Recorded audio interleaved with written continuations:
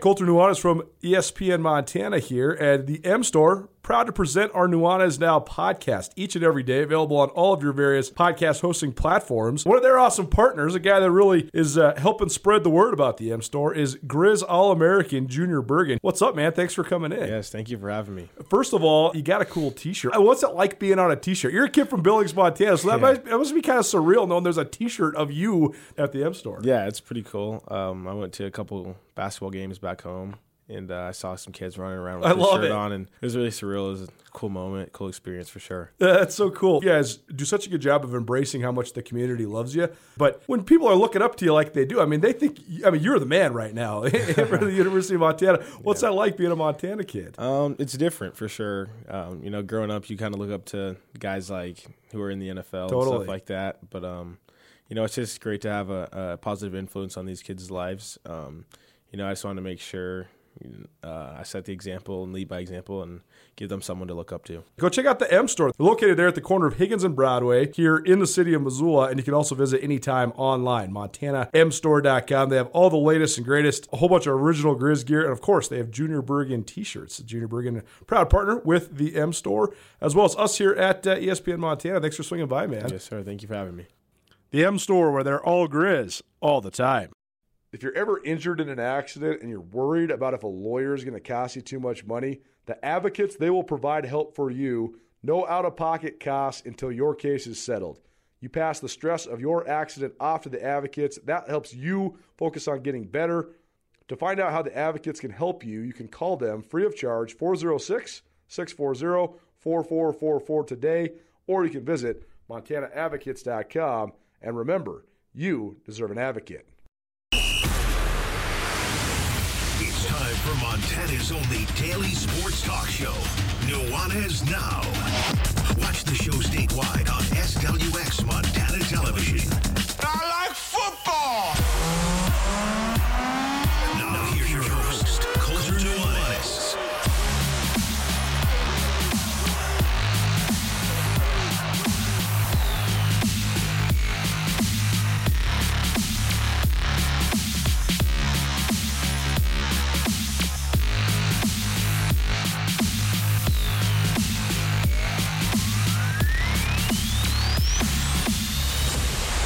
What's up, Montana? I feel so light. It's amazing when it opens up a little bit. It's Nuanez Now, ESPN Radio, as well as SWX Montana Television. Thanks so much for hanging out with us here on your Tuesday. Hope you're having a great start to the week. The sunshine does wonders. Spring sports on the horizon. It's a fun time of year for sure.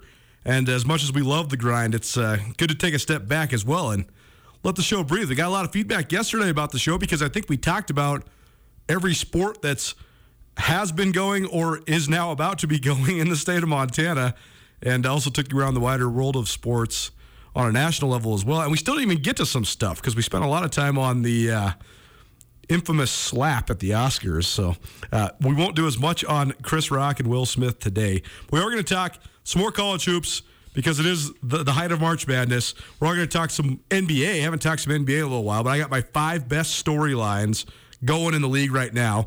Playoffs fast approaching, which also means the Masters is fast approaching as well. It's so funny and fun because I get to go to so many sporting events during the September through March portion of the calendar because I'm almost always covering games for both ESPN Missoula as well as Skyline Sports. So, we're at the football games, at the basketball games, at the volleyball games, high school games and stuff like that too.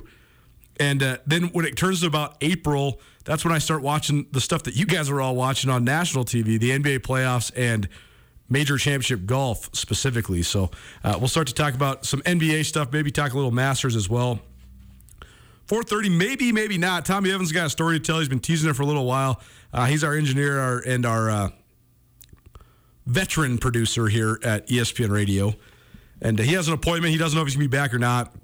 But either way, maybe we'll get into some baseball during 4:30. Maybe we'll have a little history lesson, a literature lesson. I don't know. We're just going to talk. We're going to have a great conversation. So hopefully you're in for that. And thanks so much for hanging out with us, no matter what you're in for. We're also going to talk some Grizz tennis. Been a little while since the Grizz tennis team was getting some headlines, but they have a very impressive freshman from Denmark, who, by the way, will join us on Wednesday. Gustav Thielgaard is his name, and he was recently named the Big Sky Men's Tennis Player of the Week, and that's the second time he's won it during his freshman year already. The Grizz in the top 65 in the national rankings, actually 66th this week to be exact, but still impressive, an impressive start to their season.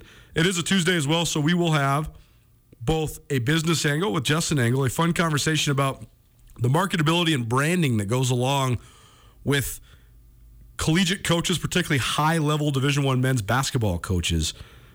Mike Krzyzewski is the overwhelming storyline in sports right now, and that existence, that finality, that pending retirement that Krzyzewski has on the horizon is certainly very thought-provoking from a variety of different ways, whether it's analyzing sort of the arc and history of college basketball, the state of the game right now, but also the one thing I've been thinking about is just how hand-in-hand iconic coaches and men's college basketball teams, programs are, how much those have a symbiotic relationship. And if maybe Mike Krzyzewski is sort of a dying breed. I don't know if he is, but I thought about it a little bit more last night. So I'll give you some of my guys that could be, I don't want to say the next Krzyzewski, because I don't know if anybody's going to come along and go to 13 Final Fours and win 1,200 games.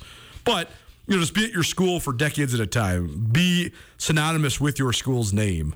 Become, like when Bobby Knight was out at Indiana, he was arguably the most powerful person at the University of Indiana. He essentially, I believe the president lost his job and or resigned because of the Bobby Knight transpirings in Bloomington. So it's an interesting conversation. We'll get into that a little bit. And we'll also have our Treasure State Stars for the week, highlighting some of the best from around the state of Montana. That is our show outlook. It's presented by Brent Wahlberg and the Wahlberg team. Brent and his team, the official realtors of Grizz Athletics, they can answer any of your questions when it comes to residential or commercial real estate in and around Western Montana. Give Brent and his team a call today. We can always be found online. You can stream the show any of your mobile devices, whether it's your laptop, your cell phone, your tablet, by visiting our station website, 1029ESPN.com. Click on the Listen Live tab, and you'll find the stream. You can also get a hold of us, and have no fear. I know we've one of the great parts of this show, one of the fun parts of this show, one of the most engaging parts of this show is how often we give you sweet prizes. And this month, because we were on the road so often, and when we're broadcasting from San Diego through the Northwest Motorsports studio here on ESPN Radio, sometimes it's hard for us to take calls, and we don't want to derail the connection, whatever. It's also not as engaging for me because I'm just not able to firsthand be there to take the call. So regardless, all of our sweet sponsors and all of our giveaways, they're all basically wrapped up into our bracket challenge, our March Madness giveaway. One of those being Taglieri Deli. So every single Tuesday, we give you an opportunity to win a $25 gift card to Taglieri Deli. Best sandwiches in the city of Missoula. Also a great wine selection, if I don't say so myself. So we're going to continue to tell you all about Taglieri on Tuesdays. It is still Taglieri Tuesday. We just are giving all the gift cards away for the month in our Bracket Challenge, ESPN Missoula Bracket Challenge tournament pool. So appreciate everybody for entering. Hopefully your bracket's doing well. It's going to be fascinating because I was going through some of the top 10 people in there, and so many people's national champions are already out. So they're into the top 10. But who's got the lingering Duke that's going to give them a bunch of extra points towards the end? Who's got Duke, Kansas in the final? I bet you there's somebody out there, and that's probably going to be the person that's going to have the upper hand in that. But it still is a Taglieri Tuesday, so even though we won't be doing any giveaway via the phone line or the text line, we'll still continue to support our great sponsor in Taglieri, who presents Taglieri Tuesday each Tuesday here on Nuanez Now. If you want to get a hold of us, via phone call or via text, you always can. 406-888-1029. That's 888-1029. All guests join us via the Rangich Brothers RV phone line. And, of course, we are broadcasting to you through the Northwest Motorsports studio. Only a couple days left in March, but they do have special APRs all March long down at Northwest Motorsport. You can check them out here in Missoula at the corner of Stevens and Mount, or you can visit online. Check out the largest inventory of trucks, and more trucks. Largest inventory anywhere in the Pacific Northwest. All you have to do is visit NWMSRocks.com. That's NWMSRocks.com. Nuanez Now, ESPN Radio. Colter Nuanez coming to you here on 102.9 ESPN Missoula, as well as statewide SWX Montana Television. Let's finish first a discussion that we had yesterday. We were talking about Mike Krzyzewski, and we're going to talk about this with Justin Engel as well at the top of the second hour, 5 o'clock hour. We were talking about Mike Krzyzewski's tenure at Duke and the unbelievable, the almost unprecedented success that he's had. I think that one of the only there's Mike Krzyzewski sort of in a group all his own, with the exception of probably John Wooden. The biggest difference between Krzyzewski and Wooden, I guess, twofold. Wooden has twice as many national titles. Wooden was also such a pioneer of the game, and his UCLA teams were among the most influential factors in making the NCAA tournament the worldwide spectacle that it is, the greatest tournament in America, as Danny Sprinkle, Montana State's head coach, called it multiple times before his team played in it for the first time in 26 years. But on the other hand, the Wizard of Westwood, while he was at UCLA for a long time, nowhere close to as long as Mike Krzyzewski was at Duke. So will we see another coach that's at an institution for 42 years? I don't know. Part of it is because Mike Krzyzewski got hired at such a young age. He also established expectation at the school, at Duke, that didn't previously exist. Whoever's next, Hubert Davis has done a great job in North Carolina. Obviously, they're in the Final Four. But whoever's next at North Carolina, whoever's next at Kansas, whoever's next at some of these programs with already established barometers for what they consider success, it's going to be harder or almost probably nearly impossible for someone to truly stay at a school for 3-4 decades. But there are a few coaches, and we mentioned Jay Wright. He's been at Villanova now for, I believe, 20 years. Bill Self, I believe this is his 19th season at Kansas. Mark Few, I think he's 17 or 18 years as the head coach at Gonzaga. So all those guys have been at their places, had a ton of success. I think they have a lot of rope. I don't think there's really any scenario, barring scandal or like a complete program collapse, that would make Jay Wright or Bill Self or Mark Few get forced out anytime. But you do have to wonder with Gonzaga, Gonzaga is a great example of what I'm talking about, resetting the bar for your barometer of success. Gonzaga was this cool and sort of cute Cinderella story for in the 90s and early 2000s. And then they became like this perennial Cinderella, and then became a burgeoning national power, and now they're absolutely a national power. They are probably the premier basketball school on the West Coast.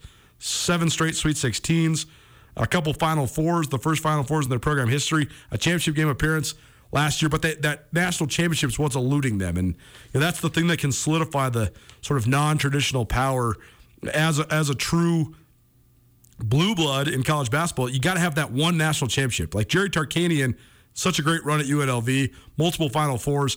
But if they wouldn't have won that one national championship, they'd be sort of floating in the same world that Gonzaga is floating in currently. So I do think they do need to finish the deal. I'm not insinuating that Mark Few is anywhere close to being on the hot seat, but if they continue to have Final Four and national championship expectations and then continue to fall short of those, that is going to be something that's detrimental to the narrative surrounding Mark Few and the Gonzaga program. But a couple other coaches I thought about that maybe are in the mix to be long time at their institution because of their established success. Tony Bennett at Virginia is one. He's been there at Virginia for 13, 14 years. I think 2009 was his first season there at Virginia. Been to the Final Four. Has Tony Bennett won a national championship? I can't remember. He has won a national championship. Okay. So the year after they lost to UMBC in the first round, right? That's right.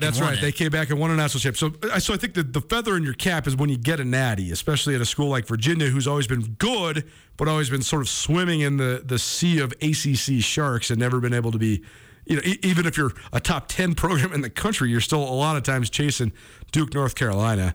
Another one I thought of, Dana Altman, who was sort of an institution all on his own at Creighton and now has sort of reestablished that at Oregon.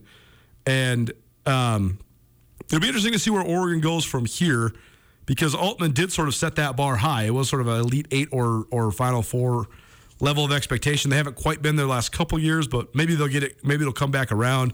That's an interesting one, though. He's also leveraged himself into so much money that he's harder to fire, yet he also works at Oregon, which is the easiest place to fire anybody because you can just go ask the boosters for money and they cover the check.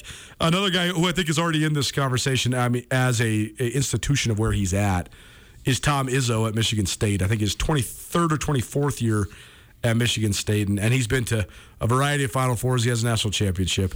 Well, one I put down as a sort of a joke, but not really, is Phil Martelli, because he's the real coach of the Michigan Wolverines.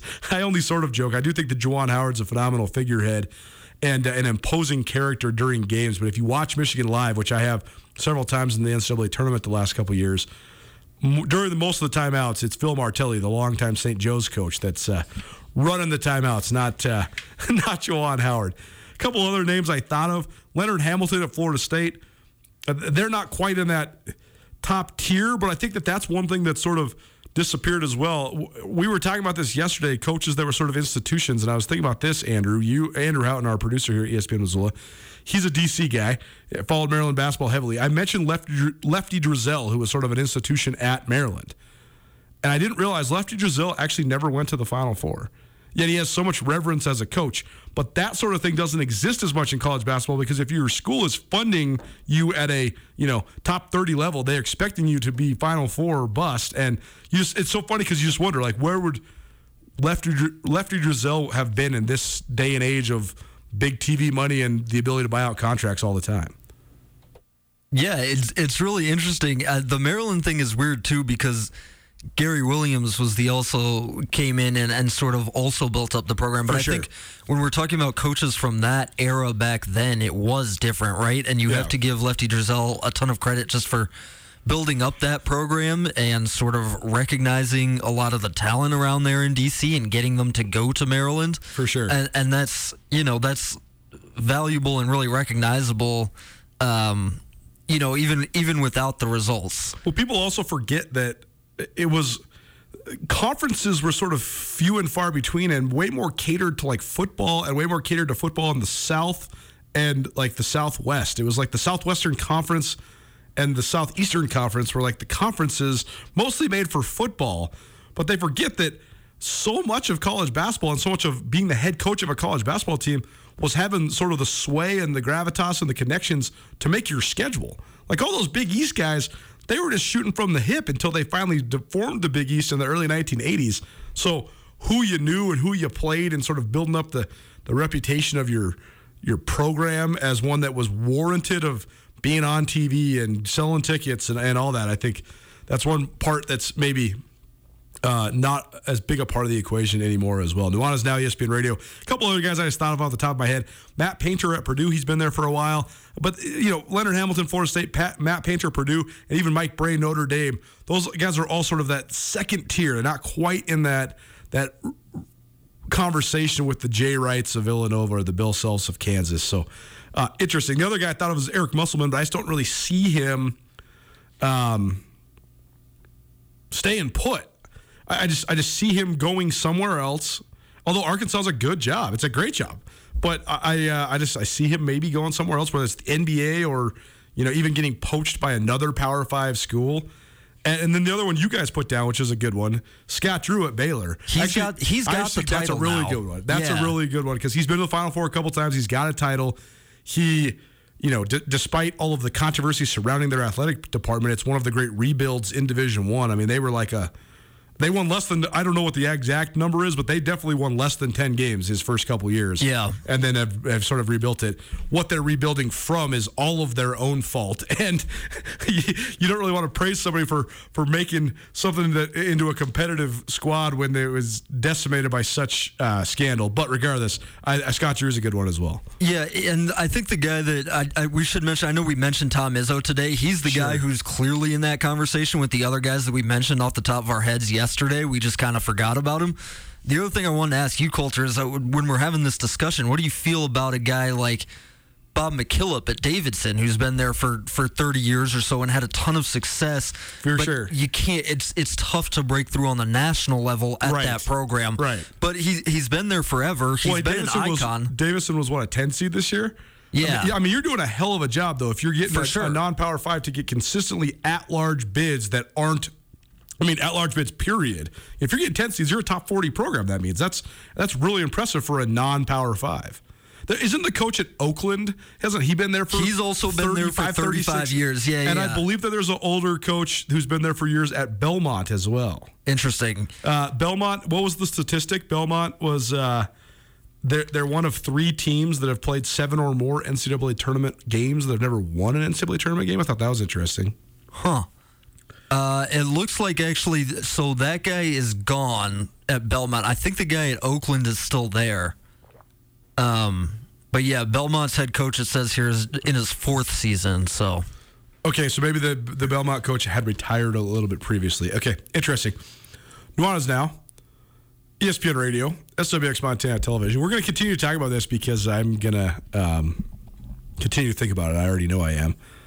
I already plugged this, but I think that of all the Coach Mike Krzyzewski coverage so far, my favorite story is the secondary feature.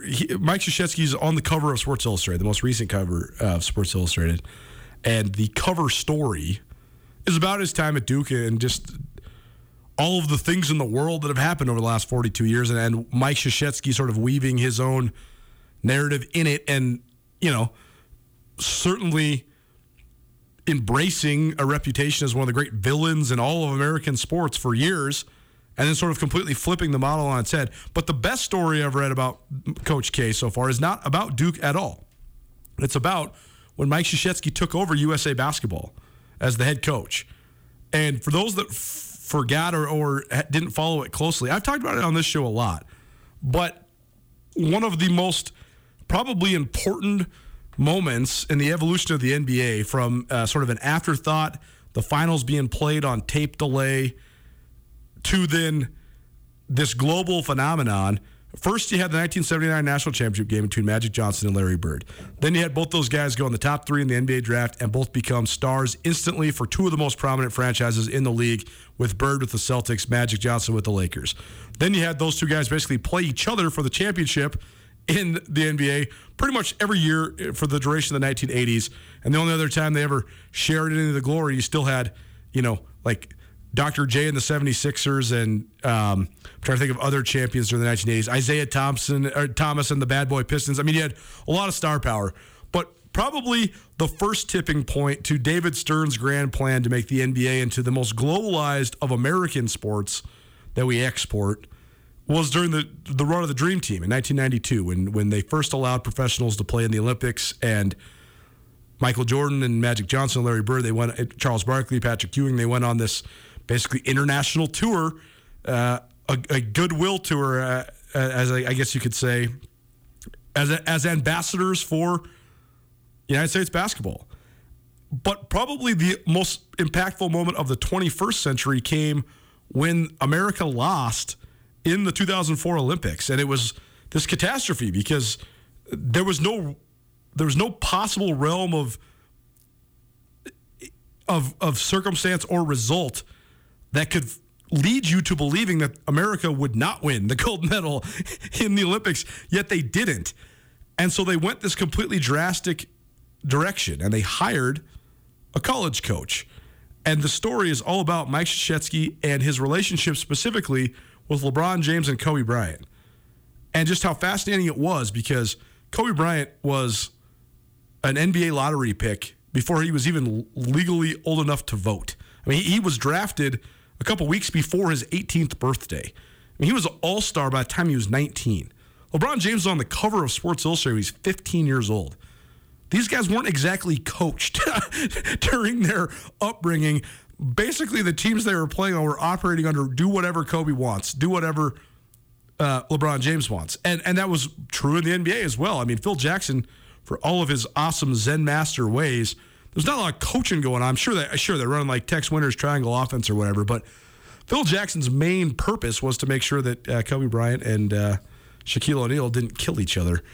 And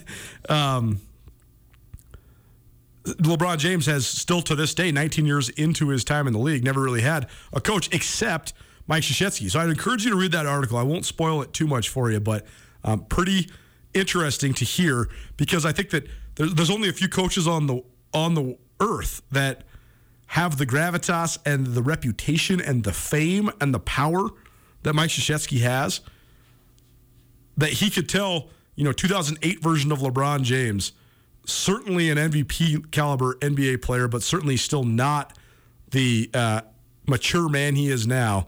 That discourse and those two back and forth, I think they would both tell you probably one of the more interesting and memorable times in their career, which leads us in then to some NBA storylines, some of my top 5 NBA storylines from the NBA right now. And then we're going to let this trickle into the next segment because Tommy Evans, our engineer here at Missoula Broadcasting Company, he was going to come on and share a story for our second segment today, but he is stuck at an appointment, so that's fine. We'll save the spot for him. So this conversation about the NBA will trickle in here into segment 2, but we'll do a couple here before we take a break. It is Nuanez Now on ESPN Radio. And we're sitting here about 7 to 10 games left in the NBA season, depending on which franchise you're looking at. The Phoenix Suns, the best record in the NBA, is at 61-14. Very impressive by them. The Miami Heat, the best record in the Eastern Conference. They're 48-28. So we're getting down to it. The NBA playoffs are just a couple weeks away, and so we very much look forward to that. But we're going to go in reverse order. So here's my top 5 NBA storylines right now as the regular season is getting closer to coming to an end. Storyline number 5, just how awesome and good the rookies have been. I think that some of my biggest influences when it comes to radio and podcasting are Bill Simmons and Ryan Russillo, and those two guys both do podcasts. They've been collaborating a lot more lately, especially since Russillo went out on his own, and he's been contributing at The Ringer now. But one common theme in their conversations, and I've noticed this as well, is when it comes to sort of behavior with the media or off-the-court behavior, sort of discipline, maturity, perspective, understanding your gifts and what you have to lose. I do think we're at an all-time high when it comes to these athletes. I think part of it is a little sad because I do think these guys, especially when it comes to elite basketball players, I think that a guy like Cade Cunningham, for example, who was the number 1 overall pick in the league in the NBA draft last year, he is so well aware at such a young age of how special he is. And it's almost can't miss that this guy's going to be the number 1 pick since he's like 16 years old. But I do think as a society and just generally the way that modern day athletes operate now, there's a much more acute awareness to all of what you have to lose. And so I think that the trials of the NBA lifestyle, the learning curve of figuring out how to keep it between the ditches, I think that really has accelerated. And Ryan Russillo and Bill Simmons talk about that all the time. So I do think in terms of handling sort of the professional lifestyle, the professional way of operating, the professional way of dealing with the media, putting in work on your own, all that stuff, I think these guys are at an all-time high, and I think that's why this rookie class is one of the rookie classes that's filled with some of the least busts. Like a lot of times when you have a really good top 5, top 8 lottery, whatever, you're looking at, oh man, that guy was such a steal, that guy was not. Or sometimes then you have these great debates like what happens if Dallas would have taken Trae Young instead of Luka Doncic, or it wouldn't have traded for each other, the rights to each other. But then both those guys are great players, so it's a great debate. But this rookie class, headlined by Cade Cunningham, but also featuring Evan Mobley, who's been great in Minnesota, Scotty Barnes, Jalen Suggs, on down the line, it's been really good. I know that you actually highlighted this a couple weeks ago, Andrew, but it just continues to be true. And it seems like these guys are more ready just from like the off the court stuff than they've ever been before. They don't get like crushed by the rhythm of trying to operate as a professional. Well, we're not seeing these guys hitting the rookie wall. That's what you always hear about in every sport. You get into the season and you're playing an 82-game season for the first time, you get worn down. If you're playing well to start the season, teams start to get the book on you. They start to focus their defense on you. They want to take away the things that you do well. It's all natural, Coulter, to see these guys a lot of the times take a downturn in the second half of the season. We haven't really seen that from any of these guys. I mean, Cade Cunningham's gotten better and better as the season's gone on. And you're right about just these guys being able to handle it. And we've seen it. Not a lot of misses in the first 10 or 15 picks of this draft, even aside from the headliners like Cade Cunningham, like Evan Mobley, who's in Cleveland, by the way. Not Cleveland. Minnesota. Sorry, my bad. Yep. Cleveland for sure. Guys like Scotty Barnes, I think it's a great Rookie of the Year race between those three, and that's 3 of the first 4 picks. But guys like Josh Giddey in Oklahoma City, who had a ton of questions about him coming out of Australia. I mean, Jonathan Kuminga hasn't gotten a ton of run in Golden State, but he's shown a lot of flashes. Guy like Franz Wagner in Orlando. Who's way better than I thought he was. Way better. Yeah, I thought he was like the definitive good college player who wouldn't be able to hang in the NBA, but he's definitely changed my mind. He's way better than I thought he was going to be. Yeah, Herb Jones in New Orleans, great defensive player. Guys like Alperen Sengun showing flashes in Houston. It's just one of the deepest drafts that I've ever seen. I love what you're saying about these guys being able to handle it. I wonder if that has to do with, a lot of these guys coming from a lot of different backgrounds. I think that's one factor. I think that this is something that isn't talked about a lot, and I don't want to make this any sort of controversial, but the reality of the situation is you're talking about really young men, and there's multiple different things that have sort of pointed this out to me. But there was this hilarious and somewhat racy article on ESPN.com a couple years ago all about the prevalence of social media and dating apps and the way that it's affected NBA players. And I think it's a real thing because Jalen Rose talks about this on his podcast all the time. One of the biggest challenges played in the NBA in the 90s was learning how to functionally, as he calls it, champagne and campaign. How do you stay out at the club until 3 a.m, drinking your champagne, doing what you're going to do, hanging out with the girls, and still go perform like a professional? And that last generation of guys, there were some legends like Jalen Rose who would just party all the time and still be able to score 18 points in a game. Michael Jordan is legendary for staying out till 4 a.m. to the casino, and then Allen Iverson, the king of this. Allen Iverson's the king of this, right? I really think that there's a lot of different factors. It's not just Tinder that goes into this. I think there's a lot of different factors. I think these guys are more aware of their health. I think that like things like drinking and smoking and stuff like that are so not mainstream for top-level athletes. I do think there's an element of, hey, if you want to go get some girls and you're on the road, you can totally just go get girls in so many different ways now. You don't just have to go to this club and get bottle service and stay out late. But I think that there's just so many different factors that go into it. It's not just, chasing girls. I think these guys, they know so much like, hey, I'm 19 or 20 years old. I'm already in peak physical condition. I have freak natural athletic gifts. Oh, now I'm a millionaire? I'm going to go hire a yoga teacher. I'm going to go hire a massage therapist. I'm going to go hire a personal chef. And now I'm going to be operating at just the highest of high levels. I also think that they get immersed in it so quickly as well, but it's maybe not as shocking to them. Like Evan Mobley was getting wined and dined, and he was playing for what amounts to a diploma mill in high school, where he's playing basically a national level, like high school and club schedule. So he's traveling all over the place. He's already meeting guys a couple years older than him and of his same age that are all likely going to the NBA. So you sort of get acclimated to the professional lifestyle, for better or worse, sort of early on, right? Yeah, I think there is a lot of that. I mean, it's gotten to be much more of a full-time job for these kids coming up in the AAU circuit and playing high school, like you mentioned. I also think that maybe this is a little bit naive. I think that the NBA is probably doing a better job of giving these guys the resources to be prepared for that when they come in. And that's not even guys like Jalen Green who are playing for the G League Ignite team. I just think that there's the pipeline's a little bit smoother now. I also think that there's a cultural thing happening here. Maybe this is for the better, but I've noticed this throughout all levels of sports. There used to be a sort of a hand-in-hand connection with highly competitive people, especially highly competitive males, that also went with risk-taking and irreverence. And I don't notice that nearly as much anymore. Like most of the hoopers, especially, most of the basketball players I know, they do two things. They hoop and they play video games. They hoop and they chill. That's it. They're not necessarily going out all the time.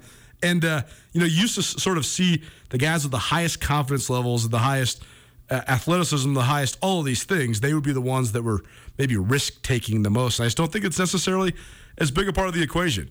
We're going to talk more NBA here. Nuanez Now, ESPN Radio. I got 4 more of my top storylines from around the league. We are also going to talk some Grizz tennis. We're going to talk business and sports with Justin Angle, specifically about the Final Four, and we'll have our Treasure State Stars for the week. Lot upcoming. Don't change the dial. Keep it right here. Nuanez Now, ESPN Radio.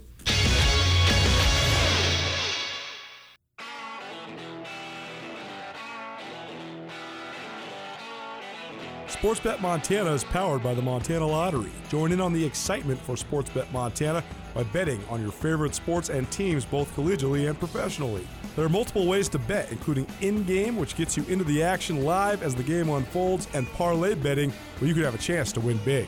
Sportsbet Montana, a secure and interactive way to win while watching your favorite sports. Bets can be placed securely on the mobile app while at an authorized Sportsbet Montana location or by using the Sportsbet Montana kiosk located at approved vendors. Montana bettors have wagered more than $28 million since Sportsbet Montana launched almost a year ago, and in that time, bettors have won more than $25 million. Sportsbet Montana's retail partners have more than $1.7 million in commission. Head on down to your authorized Sportsbet Montana locations and get in on the fun today. ESPN Missoula Sports Center. Catherine Burkhoff broke a pair of United States records recently. Jake Sanderson is going to the NHL, and the Grizz softball team earned their first Big Sky Conference win of the season. Hello, I am Colter Nuanez. Burkhoff, a Missoula native and Hellgate alum who is currently an All-American junior swimmer at North Carolina State, became the first American woman to ever swim under 49 seconds in the 100-yard backstroke at the NCAA Women's Swimming National Championship meet last week. Burkhoff's time of 48.74 seconds beat the previous U.S. national record by 0.4 of a second, and she also set a new collegiate record in the process. Burkhoff, who won 16 state championships and set just as many state records during her peerless prep career at Missoula Hellgate, has now won 4 national titles and earned All-American honors in 13 different races during her decorated career. Last week, she also swam the fastest 50-yard backstroke of all time, clocking in at 22.76 seconds. Sanderson, a Whitefish native who recently competed for Team USA in the Winter Olympics in Beijing, signed with the Ottawa Senators of the NHL last week. The 3-year entry-level contract means Sanderson will likely not return for his junior season at the University of North Dakota. And the Grizz softball team came up with a 5-4 win over Portland State Sunday in Missoula for the first Big Sky victory of the season. The Grizz fell 3-2 and 4-3 during Saturday's doubleheader to a Vikings team that won the Big Sky tournament last season. This 102.9 ESPN Missoula Sports Center is brought to you by Aspen Sound.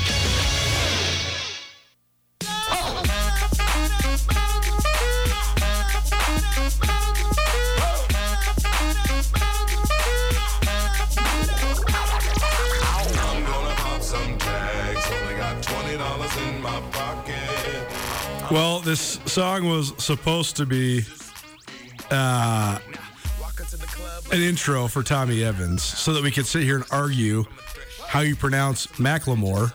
Some people say Macklemore. I'm looking at the pronunciation guide on his Wikipedia. I know some people think Wikipedia is not accurate. I don't know. I think that most of the stuff I read on here is pretty darn accurate. Seems pretty fact-checked to me. Regardless, Macklemore is what it says on here, so I rest my case. But Tommy's not here to argue with me about that. He was going to tell us a funny story, and he still will at a to-be-determined time. So stay tuned for that. It's Nuanez Now, ESPN Radio, as well as SWX Montana Television. Coming to you from the Northwest Motorsports Studio. You can always check out largest inventory of trucks anywhere in the Pacific Northwest, visiting Northwest Motorsport online, nwmsrocks.com. That's nwmsrocks.com. Our top 5 storylines in the NBA continues here, talking all things NBA, about 10 games left in the regular season. 7 to 10, depending on who you're looking at, but more like 7. It's like a little bit more than a week left in the regular season. So the playoffs upcoming. And we talked about the great rookie class and some of maybe the societal reasons behind these guys being more NBA ready than ever. That was our number 5 storyline of the NBA right now. Number 4, you knew I had to talk about him. If you've been following along, listening to this show, you know LeBron James is my guy. I know the Lakers are terrible. In fact, the Lakers are my least favorite team in the NBA to watch, and it's not close. And it might be the worst rendition. It's certainly the worst rendition of the LeBron Lakers. It's one of the worst renditions of the Lakers in the modern era of the Lakers. Let's call it the post-Jerry Buss era, since he bought the Lakers in the late 1970s, and then Showtime Lakers all the way through the 80s, and then the Shaq Kobe Lakers. Probably going to have to go back to one of those like Smush Parker Lakers teams where Kobe was trying to score 40 a game because they had nothing to find this level of Lakers terrible play. But That said, I think, and this is both worth noting and also affirming to a point I've made on this show forever. A lot of times, the greatest statistical production actually comes from great players on bad teams. It's like Ryan Tutel and I used to always argue. Passing yards for an NFL quarterback should be way down the list in terms of evaluating them for how good they are. Before this year, Matt Stafford definitely took a huge leap in terms of his legacy. But Matt Stafford with the Detroit Lions had several of the most passing yards in a single season in NFL history. Matt Stafford has, I believe, 2, if not 3 of the 5 most completions in a single season in NFL history. Those were for Detroit Lions teams that were winning like 3 games. They were awful, so he's throwing for a bunch of yards. What I'm getting at here, though, is LeBron James is about to win the scoring title. LeBron James is about to be 37 years old. LeBron James is in his 19th year in the NBA. Actually, LeBron James is already 37 years old. He's actually about to be 38 at the end of this upcoming calendar year. But LeBron is in his 19th season in the NBA, and he is averaging 30 points a game, and he's leading the NBA in scoring. It's funny because you look at his shooting splits and you think, man, those are not quite as good as they were when he was an MVP. He's only shooting 52% this year. When he was with Miami in the MVP run, he was shooting like 58% from the floor and 40% from 3. Oh, by the way, he's 6'9", so it was almost unfair that he was able to produce at that level. But it's just sort of weird. And we're bringing Andrew Houghton, our producer here at ESPN Radio. It's sort of weird that this whole season is sort of weird because LeBron tried to play GM in the offseason. It didn't work. They've been so bad. They've been so toxic. But his answer has not been to shut it down and cruise in. He's just like, well, because we suck and everybody can't stop hating on us, I'm just going to go get myself an individual accolade. That has he ever won a scoring title? He's like, okay, you're 19. I'm going to go get myself a scoring title. Never has. He's going for his first scoring title, which is crazy. People try to discount this, saying that he's stat hunting, whatever, man.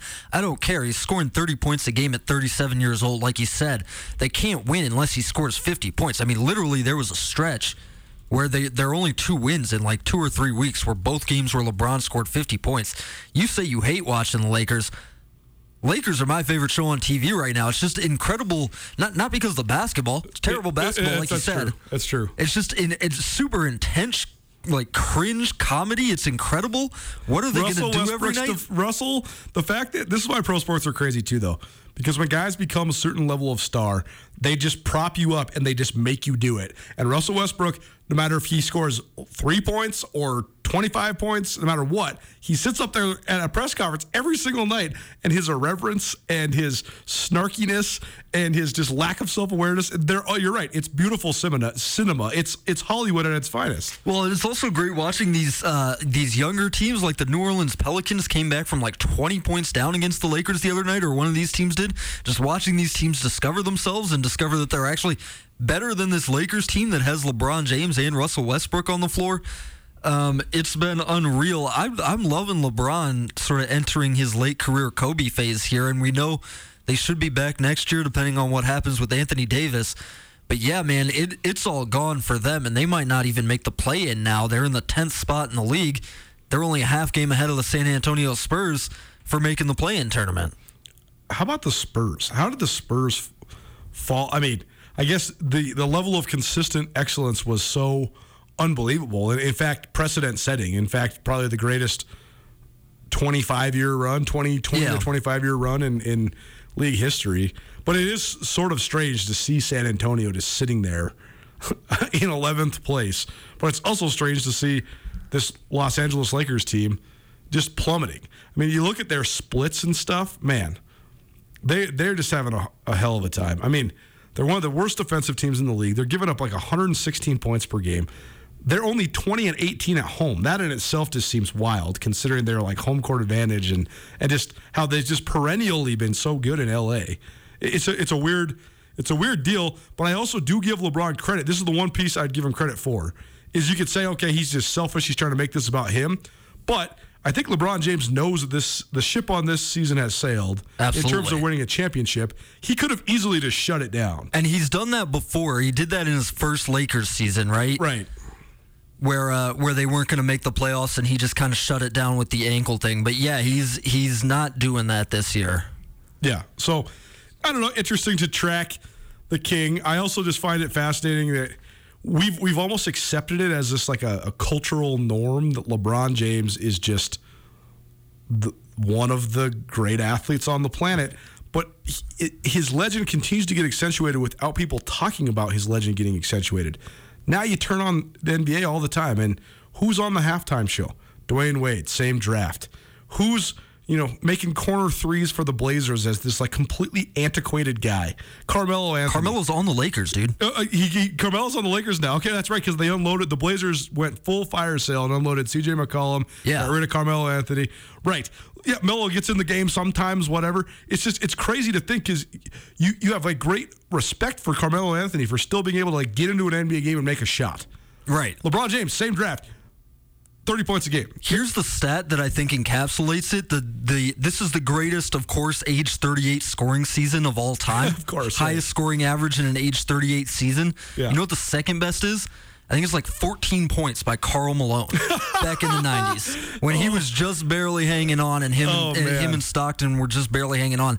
The last thing about this Lakers team, it is just, there's an added element of it because it is just the Lakers. I wish you would have talked about this sort of in conjunction with you were talking about winning time yesterday. You see that as that period is sort of the start of the Lakers' mystique, man. They just have always had that, and that wasn't the start because they had Jerry West and Elgin Baylor back in the 60s. They've always been one of the great teams, but that was one of the top periods of that sort of Lakers aura and mystique around them, right? Mm-hmm. And you're I guess that shows about that environment being created.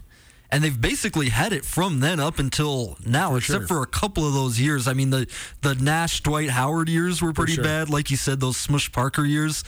But they've always had it, and now it's like you're seeing it wash away in real time. You are, except for that we're talking about them. We're talking about the drama and the cinema and all of that. And in Hollywood, that's all you need. That's all you need. That's all you need. To Andrew Houghton's point, Nuanez Now ESPN Radio, actually the best scoring season for a 38-year-old, Karl Malone in 2002, 22.5 points per game. That was Malone's last All-Star season. And then he fell off the mat pretty starkly, and at 39 and 40, averaged in the mid to low teens. But Malone was pretty darn durable, though. 22 and 9 when you're 38 years old with a body like that is definitely impressive. Here's what we're going to do. We're going to take one more break here for hour number one. Come back around. We'll have our top 3 storylines in the NBA right now, and also talk a little Grizz tennis, which is also a sort of foreshadowing for our Treasure State Stars. So we'll do all of that and more next. Keep it right here. Nuanez Now, ESPN Radio. The Advocates can help you if you've been injured in an automobile, motorcycle, pedestrian, or even a dog bite accident. For additional information on other types of cases that the Advocates handle, you can always visit MontanaAdvocates.com. You can chat with an experienced attorney with no upfront out-of-pocket expense. Visit online or call 406-640-4444 today, or you can visit MontanaAdvocates.com. And remember, you deserve an advocate. This is Nuanez Now on 102.9 ESPN Radio Missoula. Ever since I left the city, you got a reputation for yourself now. Everybody knows and I feel left out. Girl, you got me down, you got me stressed out. Cause ever since I left the city, you. A little Drake for you on your Tuesday. Hope you're having a phenomenal Tuesday.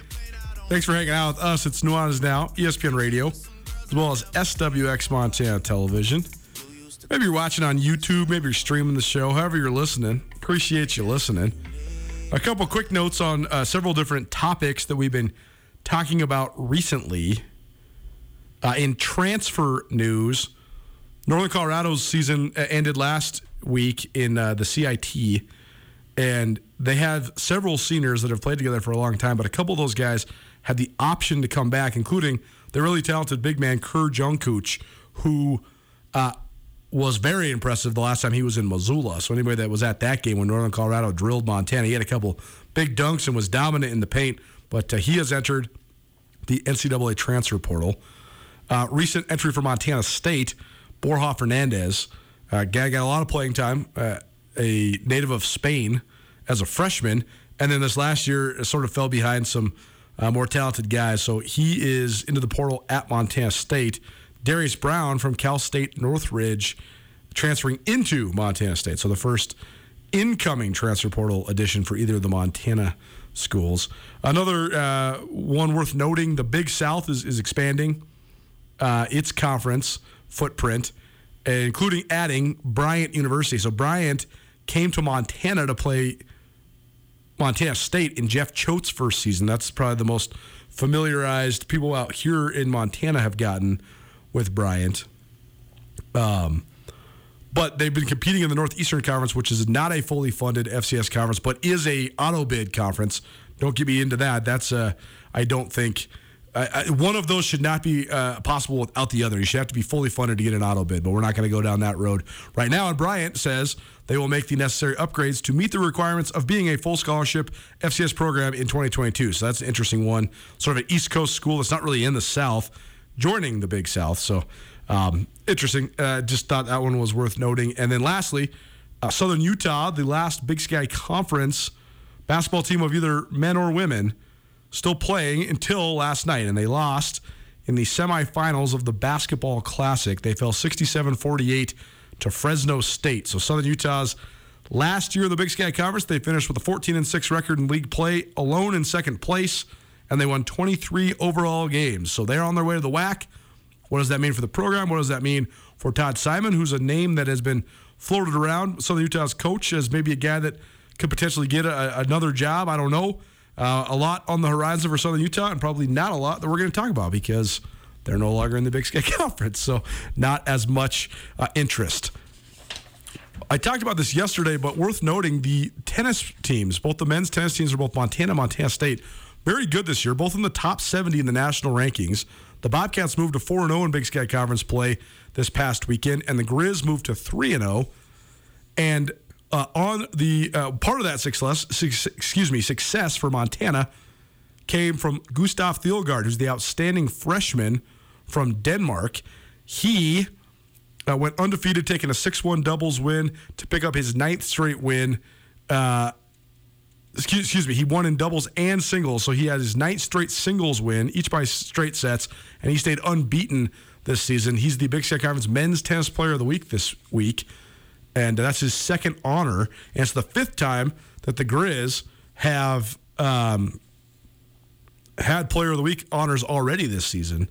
Jason Brown, the head coach of the Grizz tennis team, said, "Gustav's having as good of a freshman season as I've ever seen in the Big Sky Conference. He's doing everything it takes to be a successful student athlete. He's working hard, improving every week, and taking care of business on and off the court. Couldn't be more proud of him."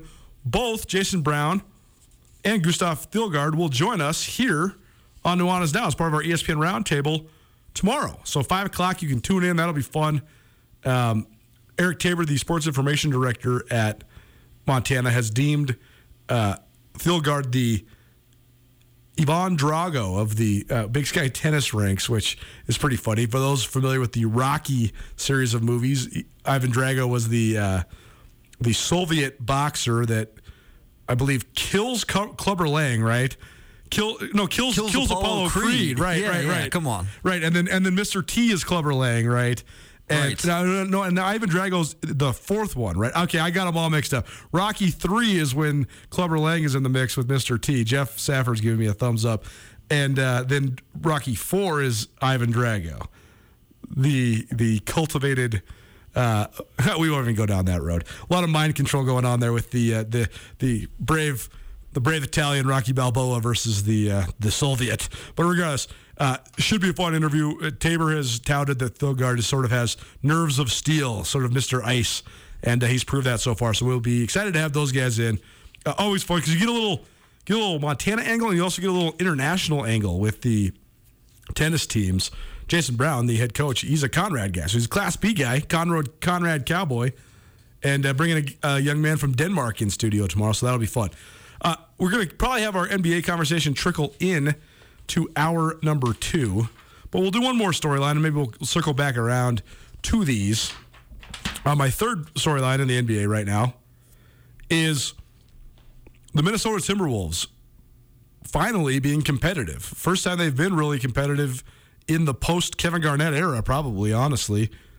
And it's funny because the Philadelphia 76ers sort of put the spotlight on themselves by diving into what they called the process, where they were essentially tanking. Not essentially, they were openly tanking in the effort to get top draft picks, and then they ended up getting multiple lottery picks, including multiple top 3 picks and a couple number 1 picks, and they used those number 1 picks on guys like Ben Simmons and guys like Markelle Fultz. People forget Joel Embiid was actually not the number 1 overall pick. I think he was 2nd or 3rd that year. But they had a whole bunch of top 10 picks. Nerlens Noel was a top 5 or 6 guy that didn't pan out. Jahlil Okafor, another guy that was a top pick that didn't pan out. But Philly took a ton of heat for the tanking, for the process, and for it not really coming to fruition until these last couple years. And it still didn't work out that swimmingly because they had to trade Markelle Fultz because he couldn't figure out how to shoot whatsoever. And then they had to trade Ben Simmons because he couldn't figure out how to show up to work whatsoever. So you basically had the process only result in Joel Embiid, which ironically is actually probably better for them as it is right now. But Philly took a lot of heat, and they were a topic of conversation for that. But I think that because the Minnesota Timberwolves are in Minneapolis, sort of this outpost of the NBA, they didn't receive as much scrutiny, but they had multiple number 1 picks as well. I mean, Karl Anthony Towns have put up numbers during his NBA career. It hasn't resulted in very many wins. So you're just sitting there thinking, is this guy just stacking the stat sheet on just terrible teams? You don't know. And then Andrew Wiggins could never really find his footing there. And then they got Anthony Edwards last year. Well, they're finally starting to put it all together. And I think part of it is the fact that you do have some perennial powers in the West that aren't very good, like the Lakers, like the Spurs, like the Clippers. Funny to call the Clippers a perennial power, but they have been. They've been competitive at least these last 10 years or so. Post-Donald Sterling era, they've been competitive. And but now here the Timberwolves are. They're 10 games over 500. This last little month or 6 weeks or so, they've been one of the best teams in the NBA. Karl Anthony Towns has been awesome. He's been cooking people. He's had a couple unbelievable games. He scored 60-plus a little while back, maybe a week or 2 ago, and he's been great. He's been looking like what people hoped and thought he could become. Exactly a 60-burger against the Spurs in a 149-139 victory in San Antonio. Unbelievable. He hit 7 threes in that game and went 19 of 31 from the field, so pretty efficient. 15 of 16 from the free throw line and scoring 60. But he scored 30 multiple other times this month, flirted with 40 a couple times. So he's sort of putting it together sort of under the radar, but Anthony Edwards has been very good as well. We discussed the rookies and how good they've been. Anthony Edwards was pretty good as a rookie, but he's been very good as a second-year player. He's averaging 20-plus points per game. It seems like D'Angelo Russell sort of found his niche. He's a little bit better as well. So the Timberwolves probably get the least spotlight, the least coverage of anybody because they are in this outpost. It's like a mid-sized market, and they haven't had that sort of magnetizing superstar like they had when they had Kevin Garnett. Maybe Karl Anthony Towns could become that. But, Andrew, before we put the bow here on hour number 1, what have you thought of the T-Wolves? It seems like it's been both a surprising and undertold story in the NBA so far this year. Well, I think Anthony Edwards has been a perfect fit for them and a perfect fit for Karl Anthony Towns. Not so much on the court stuff. I mean, he is a good fit because he is that perimeter scorer next to Towns who can post up, who can shoot. I mean, Karl Anthony Towns is one of the most well-rounded offensive players in the entire league. But I think the thing with Karl Anthony Towns and sort of the dig on him was he never wanted to be the guy who takes charge, and that extends sort of to off the court. I mean, Karl Anthony Towns is a quiet guy. He's like one of those guys that you were talking about. He only wants to play basketball and play video games. Right. He's not the guy who's that fired up leader. He's not the guy who wants the pressure of the media on him. Well, Anthony Edwards loves that stuff, man. Anthony Edwards is already one of the best interviews in the league. He wants as many cameras on him as possible. That sort of stuff, I mean, it's, just speculation here, but that sort of stuff allows a guy like Karl Anthony Towns to focus on what he wants to focus on. 3 different things there. One, I think it's awesome when we see people, because these athletes are still humans, encounter incredible adversity and then use that to sort of launch themselves into a reiteration of themselves or a more focused or driven or better version of themselves. And Karl-Anthony Towns lost his mother to COVID, and it seems like that has been an influencing factor in him really sort of growing up and maturing and sort of launching his career into the level that I think a lot of people expected of him. Secondly, Anthony Edwards is absolutely made to be a star. Brian Fish, the head coach at Montana State for 5 seasons, a guy I became good friends with, he was the director of player personnel on Tom Crean's staff. Those guys just got let go a couple weeks ago, so shout out to Fish. We're thinking about you. Hopefully you land on your feet. A guy that has always been great to me. But he came on this show, and Anthony Edwards was the number 1 pick, and he talked about what the year of Anthony Edwards at Georgia was like. I mean, you got LeBron James and Drake and Jay-Z calling Georgia, being like, hey, Fish, let me in the side door. We're coming to see Anthony Edwards practice. And it's like, Fish is sitting here thinking, like, LeBron James is here to watch an 18-year-old practice. How big of a star can this kid possibly be? And so it is. He is sort of made for it, and it is pretty cool. Nuanez Now, ESPN Radio, SWX Montana Television. We'll be continuing our NBA storylines in hour number 2, and we're also going to hear from one of our favorite guys, Justin Engel, a business angle, the overlay between business and sports. What sort of pull or push from a marketing and exposure standpoint can having an iconic head basketball coach have? And what do the networks think of Duke, North Carolina, the Final Four edition? All that and more on the business angle. Keep it right here. It's Nuanez Now, ESPN Radio. Sportsbet Montana is powered by the Montana Lottery. Join in on the excitement for Sportsbet Montana by betting on your favorite sports and teams both collegially and professionally. There are multiple ways to bet, including in-game, which gets you into the action live as the game unfolds, and parlay betting, where you could have a chance to win big. Sportsbet Montana is a secure and interactive way to win while watching your favorite sports. Bets can be placed securely on the mobile app while at an authorized Sportsbet Montana location or by using the Sportsbet Montana kiosk located at approved vendors. Montana bettors have wagered more than $28 million since Sportsbet Montana launched almost a year ago, and in that time, bettors have won more than $25 million. Sportsbet Montana's retail partners have more than $1.7 million in commission. Head on down to your authorized Sportsbet Montana locations and get in on the fun today. Get commencement ready at the Montana State Bookstore, your best place for blue and gold on game day or any other day. Their grad fair sale is going on right now if you visit msubookstore.org. Free regalia when you purchase a diploma frame at the MSU Bookstore. You can obviously visit the MSU Bookstore on the Montana State campus. The Montana State Bookstore, your best place for blue and gold on game day or any other day. Visit on campus or at msubookstore.org.